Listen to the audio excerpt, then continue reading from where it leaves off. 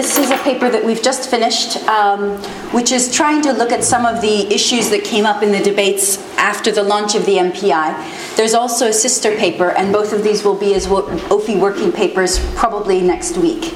And the sister paper, which I've done, just looks more at the MPI, Multidimensional Poverty Index, from a data perspective, and illustrates some of the decisions that were taken and goes a bit more into issues of weights than this current paper does. And this paper will come out in the June issue of Journal Economic Inequality alongside a paper by Martin Revalian on multidimensional indices of poverty, MIPS, and a paper by Jenny Klugman on the 2010 Human Development Index and its change of functional form.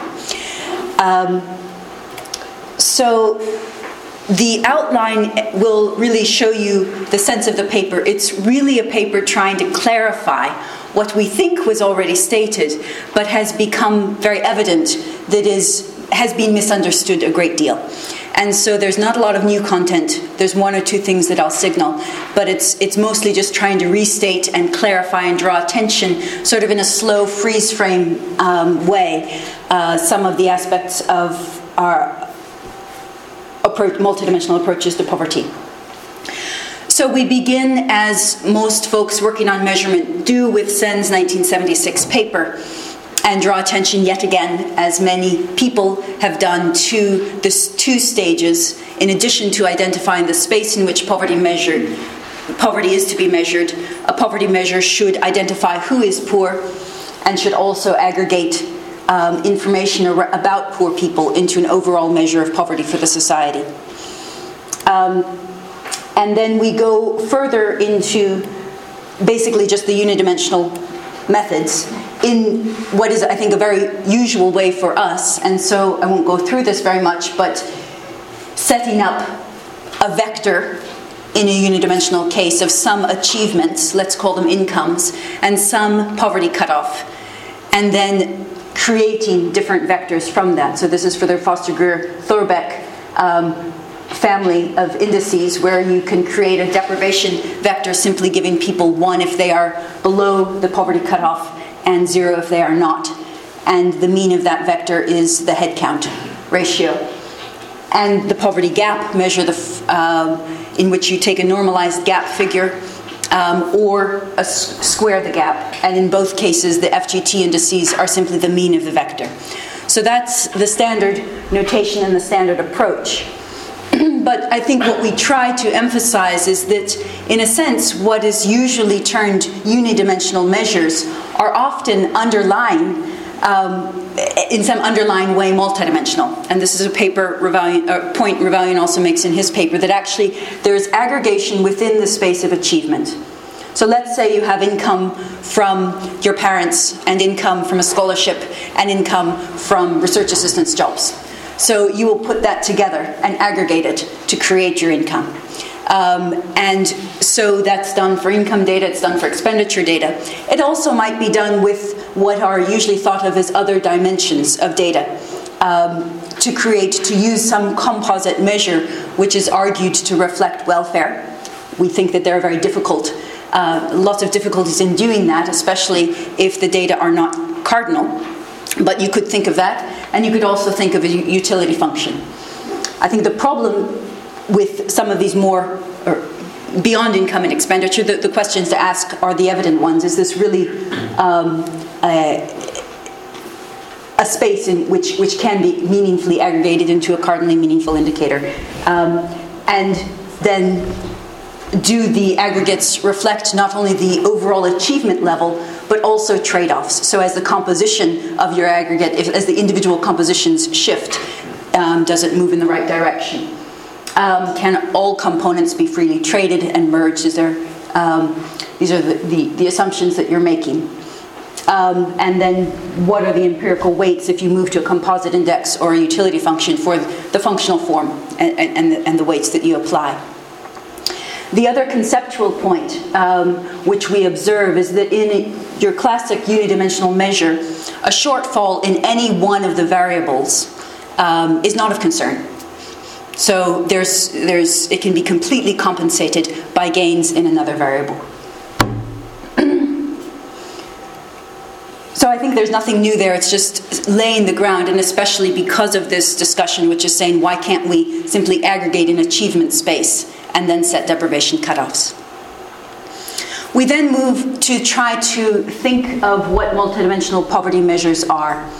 And again, like many others, we draw on Bourguignon Chakravarty's point in their 2003 paper in the Journal of Economic Inequality, where they say that a multidimensional poverty measure puts a deprivation cutoff on each dimension, so that a shortfall in each dimension gains some kind of independent importance. That will vary a great deal depending on what you do afterwards. And we also observe in our approach that this means that ordinal data can be used in a valid way. What we are trying to do, and this is the bit of the paper that may still be changing, is to clarify different types of multidimensional poverty measures based on the operations that they include and the order in which these operations are conducted. Setting deprivation cutoffs, aggregating across dimensions, setting a poverty cutoff, identifying who is deprived, identifying who is poor. As we look across the very different kinds of multidimensional poverty measures there are, and this paper is simply focused on axiomatic ones and not on the fuzzy set or the information theory or all the other kinds of approaches that are out there. But even within these, we see a great variety. So I'm going to give a stab at identifying the one we are not looking at. And we call it a marginal measure. And basically, a marginal measure applies a deprivation. You have a series of column vectors, let's say. They may not have rows because they may be for different units of analysis. You might have a child and a family measure, a mother's measure. You apply a deprivation cutoff for each vector of achievements, and then you construct an aggregate with some function of each of those vectors. So an example of that is the Human Poverty Index, which uses the probability of not surviving to the age of 40, child malnutrition, access to water. So these different kinds of the percentage of the population who do not have access to water, or the percentage of children who are malnourished, and creates an aggregate of them. Marginal measures are very convenient. We don't go into a lot of their properties in this, we just mentioned it in a paragraph, but they use data from different surveys. You can bring together analyses for different reference groups. You can use data that refer to deprivations that have a different order of magnitude of incidence. So combine something on maternal mortality, a regularly infrequent event, with something much more frequent. So there are many, many strengths, but the one thing we are trying really to signal is that they do not look at joint distribution. So the rest of the paper will focus on measures that reflect joint distribution, and because that's, I think, the bit of our work that's not understood so clearly, or that we were not able to express clearly, we've had a go at doing it a little bit better. So a joint measure applies a deprivation vector, a deprivation cutoff, so that we know if each person is deprived in each dimension. But now we move to a matrix. So we have a row for each unit of analysis, a person, a household, whatever it is. And then we identify for each row, the person or the household, whether or not they are poor. So identification is not only at the level of individual dimensions, but also simply for your unit of analysis. And then that is aggregated. And we feel that this accomplishes identification in a way that the HPI measure, for example, does not. I give an example in a different thing, that if there's a man and he doesn't have sanitation, his wife has perished and his child is malnourished. And those are the three indicators: maternal mortality, child malnutrition, and water in a poverty measure. Is that man poor? In a marginal measure, we do not know, because a marginal measure simply identifies deprivations of different population groups, but it doesn't identify each person in the society or each household in the society, whether or not they are poor. And so the Multidimensional Poverty Index and any measure coming from our class of measures, but also others, at the stage of identification, reflect joint distribution. There might be, and this is where it gets a bit tricky, and I don't think we've solved it yet. There are many measures that might identify with a union-based approach, and then in their aggregate form reflect joint distribution. And the Bourguignon-Chakravarty measures, for example, might do that. So the next thing that we do is basically just to do a freeze frame rehash of our methodology of constructing poverty measures. So I'm not going to go through that. But we set deprivation cutoffs, we set weights, we sum across the weighted deprivations for each individual to create their sort of the count, the weighted count of deprivations that they experience. We then set a poverty cutoff across that weighted count and identify each person as poor or non-poor overall based on the joint distribution of their disadvantages. We can use a union approach in which every deprivation matters and you do not need weights to identify who is poor. We can also use an intersection approach in which you have to be deprived in everything, and with our measure you can go in between them. So that is how we do identification, and then the matrices censor the data of people who are deprived. And this is apparently quite a tricky step. And so because it's the part that's most commonly misunderstood, we go through it very, very simply. If you have achievements, there's no problem getting from a matrix of achievements. This is the same matrix we used again and again, with a vector of poverty cutoffs to a matrix of deprivations, which is the matrix on the left-hand side, where all of the numbers with underscore are deprived, and they all become ones, and all the rest become zeros. What is much more confusing, because it is not done in unidimensional poverty measures, and so we find again and again that colleagues are overlooking it, is this step of censoring. So let's say you have a poverty cutoff of 2, which means that a person has to be deprived in 2 dimensions in order to be poor, and this person is deprived in a total of 1 dimension, so they are not poor.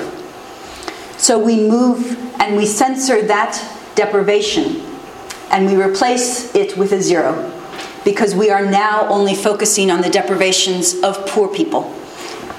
And all of the measures that we construct are based on the censored matrix. And that's very, very commonly misunderstood. So we just sort of go through that in exhaustive detail. And then again stress that it's on the basis of the censored matrix that we decompose by subgroup to give the poverty of different states, the poverty of different ethnic groups or different religious groups, to look at the percentage of people who are poor, the head count, or the intensity, the percentage of deprivations in which the average person is deprived, weighted deprivations. So all of those decompositions rely on the censored matrix. And the importance of that comes out in debate, because the debate is if you are basically going to create a measure and then look at its component parts, look at the head counts, look at the head counts of each dimension as well, then why don't you just start with all of those measures? Why do you need a single aggregate measure? And we're simply trying to point out that all of the measures that we construct are constructed from a censored matrix. And obviously, after identification, you can decompose by dimension, either to see the percentage of people who are poor and deprived in whatever dimension, for example, nutrition, or to see the percentage contribution that that particular dimension gives to overall poverty. The percentage contribution includes the weights that you affix on each dimension, and the censored head counts simply look at the dimension itself and is basically looking at the margin of the matrix. We also, in this section, do interact a little bit with the Chakravarty and Renata Mukherjee 1998 paper, which is the first paper, to my knowledge, which argued for the value of an axiom of factor decomposability. It argued that if we have multidimensional measures of poverty, they should not only be decomposable by subgroup, but also by factor in order to drive policy. However, the way that Chakravarti and colleagues elucidated factor decomposability requires a union method of identification. It requires a person to be, every person who has any deprivation, to be poor. And what we have tried to show is that a union method will perhaps include deprivations that would not, that might be valued to the person, or that might not be serious enough to make them poor. We give an example in this paper of work with Schumann, where in a measure in India we found that over 90% of people were deprived in at least one deprivation. And if your poverty is 90%, it's a bit unwieldy for policy purposes. So therefore we argue that post-identification factor decomposability is important, but that full factor decomposability may not be as important unless one is comparing it with a different version. And the remainder of the paper basically goes one by one through 5 misunderstandings. And the first of these I've already mentioned, and it's the misunderstanding about censoring, and also about the importance of looking at joint distribution. So the question is really, what is the value added of a measure which looks for each person at each deprivation in their lives?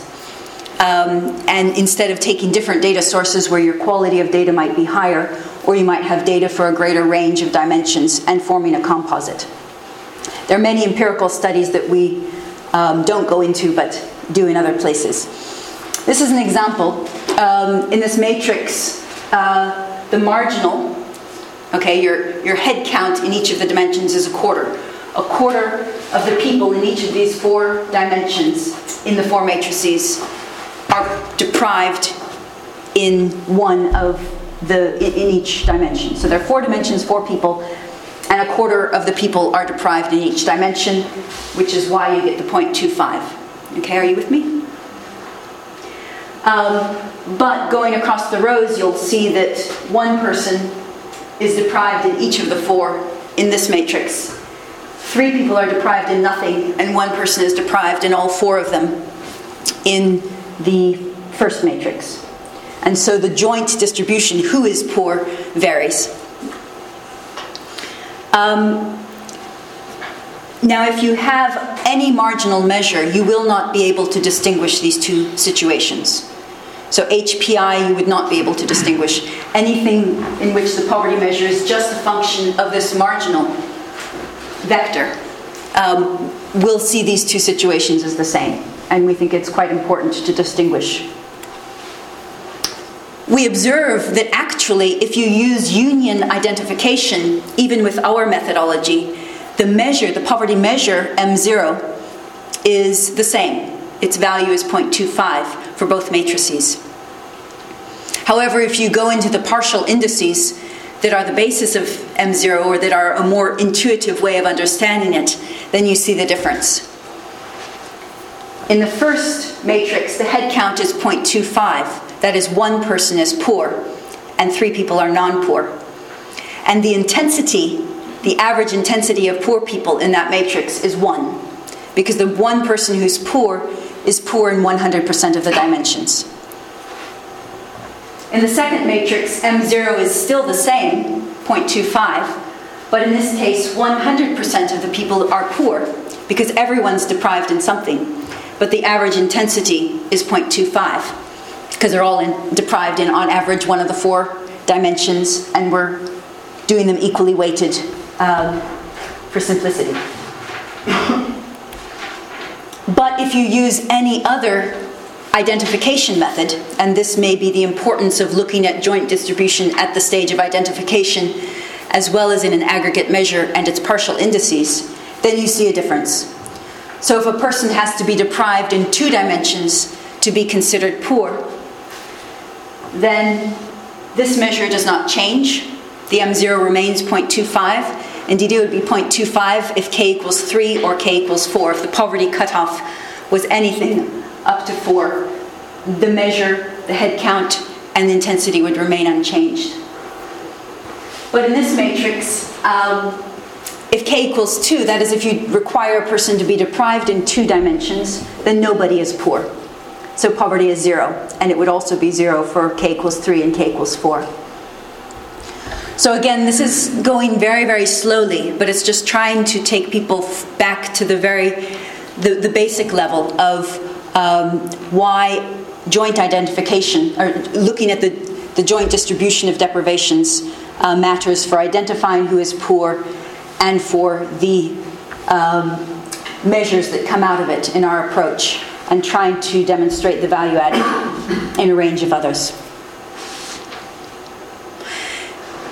The second, I think, is a very easy misunderstanding, but it comes up a lot, and so we identify it, which is that all of the data for measures that reflect the joint distribution of disadvantage need to come either from the same survey or from surveys where you can link individual level data. Clearly, that's not strictly true. If you have a community level health survey, you could give everybody in the community the same value for a particular dimension. Or you could also construct variables.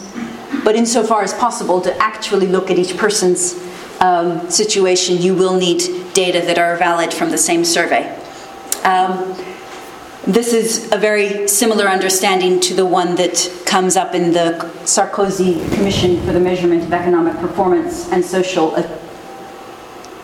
Progress, which came out in 2009, that was chaired by Joe Stiglitz, Amartya Sen, and Jean-Paul Fitoussi, in the Quality of Life Working Group and write-up of that commission's findings. They stress that not only for deprivation, but also for well-being and quality of life measurement, it's vital to have information on the joint distribution of achievements and deprivations. And so they argue for more and better data from the same survey instrument, and really for a reformulation of how surveys are constructed so that that can happen. So there's just a quote from them. A third misunderstanding, again, comes up a lot, and it is that a lot of the criticisms of the Multidimensional Poverty Index, which we did with the United Nations Development Programme for the Human Development Report in 2010 and are updating now in 2011. A lot of the criticisms of the MPI were arranged as if they were criticisms of the methodology. And so we addressed that at 2 stages. And the first is simply to articulate the difference, because it, again, to our surprise, is not understood. That our methodology can be used with any dimensions, any units of analysis, any cutoffs, any weights. And it really depends, as we'll see in a moment, on the purpose of the measure and the data that are available. The Multidimensional Poverty Index is merely one example. It's an example that's operational. It could be implemented for more than 100 countries, which was our aim in doing so. And it tries to show a little bit of the insights, even with such crude data and comparisons, a little bit of the insights that come out from looking at different dimensions side by side. However, many of the criticisms of it, very rightly, are criticisms of the choice of weights or the choice of cutoffs. And so we just wanted to first distinguish that they are different.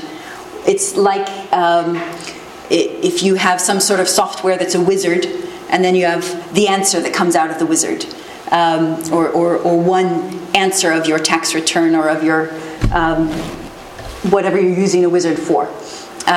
So the methodology is very general, and the MPI is simply one example of it. There's also confusions which surprise us between multidimensional poverty measures and the Human Development Index. And it's just to say that poverty measures will censor anyone whose achievements are above the poverty line. Inequality measures will look at the distribution with an eye to measuring the range of the distribution. And welfares look at the achievement of all members of society with no censoring of anyone. And the HDI is a welfare measure. So again, we're just in one paragraph trying to say the obvious. I think the next section we try to be a little bit more pointed and say, well, how do you criticize this methodology? And encourage and invite criticism, but also try to distinguish criticism from implementation, which is not addressed in this paper, from criticism of the methodology per se.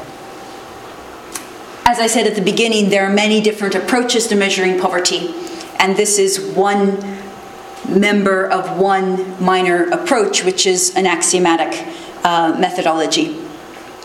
And usually in these approaches, then a poverty measure would be judged acceptable or not acceptable, or an inequality measure or a welfare measure, according to the properties or the axioms that it satisfies. And so a methodology is most properly critiqued by identifying desirable properties that it systematically fails to exhibit, or errors in its own claims as to the properties that it does exhibit. For example, in our methodology, there is discontinuity around the poverty line.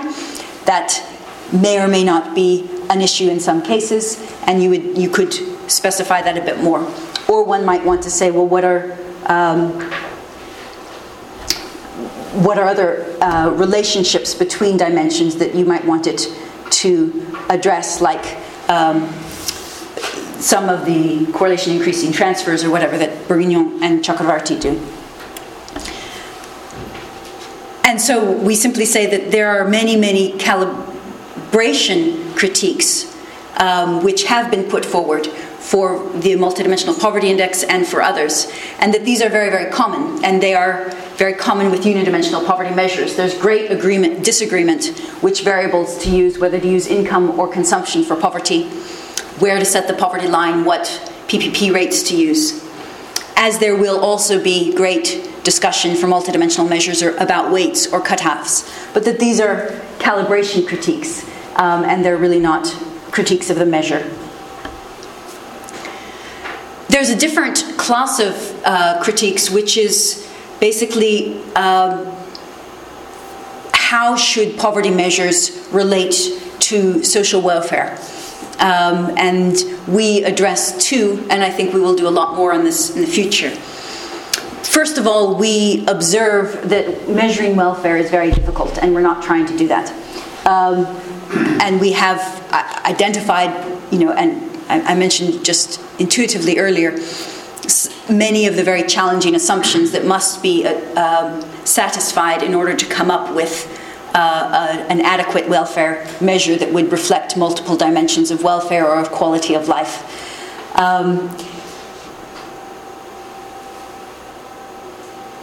Even if these could be met, and I talked about trade-offs, I talked about ways of aggregating achievements, then there are likely to be several different acceptable welfare functions, and it's not very clear to know how can we transform this welfare function to a poverty measure.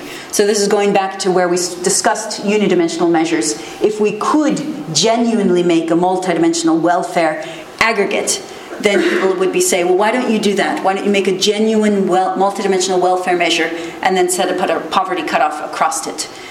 And the response at this point in time is that is much harder to do. It's much harder to make a genuinely multidimensional welfare indicator. We don't know how to do it. And so this is an easier way to go forward. Another way of exploring the relationship between poverty measures and welfare is to say, is it consistent? Is a poverty measure consistent with some intuitions that we have about welfare?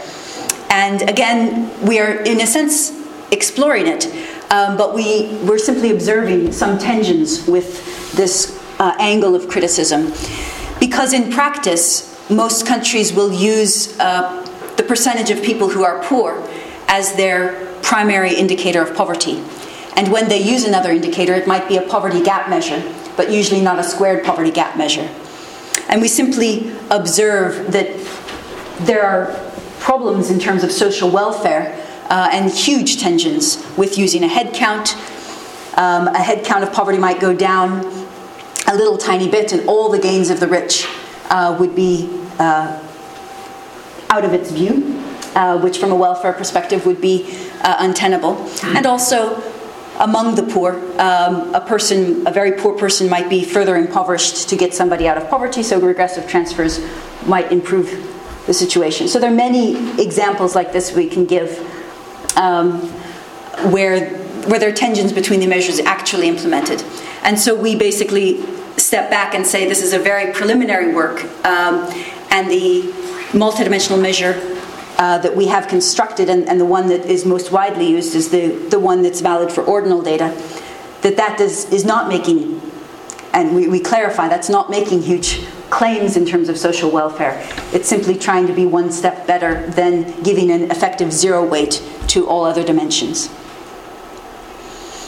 And in the final section, we turn to the question of calibration, and one step back from all of the discussions of what the weights should be, what the poverty cutoffs should be, and try to observe that the methodology that we propose and that others propose, because there are many good multidimensional poverty measures methodologies floating around, are general frameworks.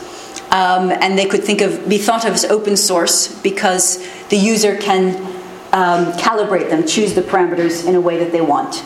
So in poverty, they calibrate them by choosing the variable, the poverty line, and the PPP. And in practice, as we know, these decisions are controversial, and so the designer of a measure at a national level or other places are going to defend their choices, try to explain and defend their choices against people who would have chosen differently, and also implement robustness tests.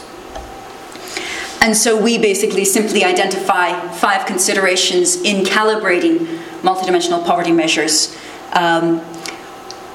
One is very clearly, and these draw directly on Sen's work on poverty measurement in unidimensional space, but to clarify the purpose of the evaluative exercise, a targeting measure will have different characteristics that it must fulfill, different kinds of accuracies than a national poverty measure.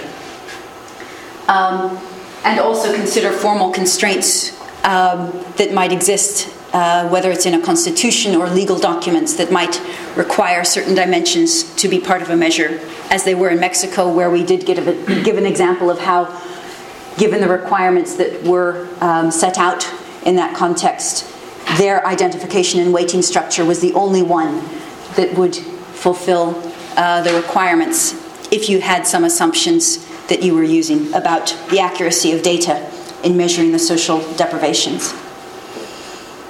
We also observe that you need to choose the space. Is it going to be a measure in the space of capabilities, resources, and think clearly about mixed space or mixed, in a sense, time, which I should have also put there, which period of time you are looking at. And then what are the choice mechanisms for issues that are genuinely value judgments? Are they participatory, deliberative, or is it simply transparency and inviting feedback? And then the last is, as in the same way as unidimensional poverty measures, one will want to subject everything to robustness tests, both to see how stable the measure is and also to see the extent to which it would be accurate for people who take different views on some of those value judgments. And the last is a very large consideration, or a very large set of questions came up about how easy it would be to manipulate multidimensional poverty measures. We simply observe it's actually quite easy to manipulate any poverty measures, and the methodology cannot guard against that. And so try to draw attention to some features that folks who cannot protect against manipulation can try to do, which is create measures that are easy enough to understand and create ways of sharing them that are, again, that seem transparent, so that people will be able to detect and complain if they disagree with how they're constructed. The extent to which that will actually happen, we don't know. But that it was the final criticism within the calibration section. And so we conclude simply by observing that there have been questions about why a single measure of poverty, of multidimensional poverty, is needed, and why it adds value over a dashboard of indicators. And then why, in our case, it adds value, given that alongside any single measure of poverty, we always use these other indicators. And so we try to answer that in a very obvious way by saying that if you have a measure that can show in a consistent way changes across time, then that will answer the question of whether poverty has gone up or gone down. If you have a set of 8 measures which move in different directions and there's no overall measure, then the next year when the media want to know if poverty has gone up or down, or if you want to look at dynamic changes and look at interconnections, it will be less able to do so. So we thought that there is some value in trying to have consistency and then a set of sub-indices, partial indices and decompositions, which link back to that overall measure. So that's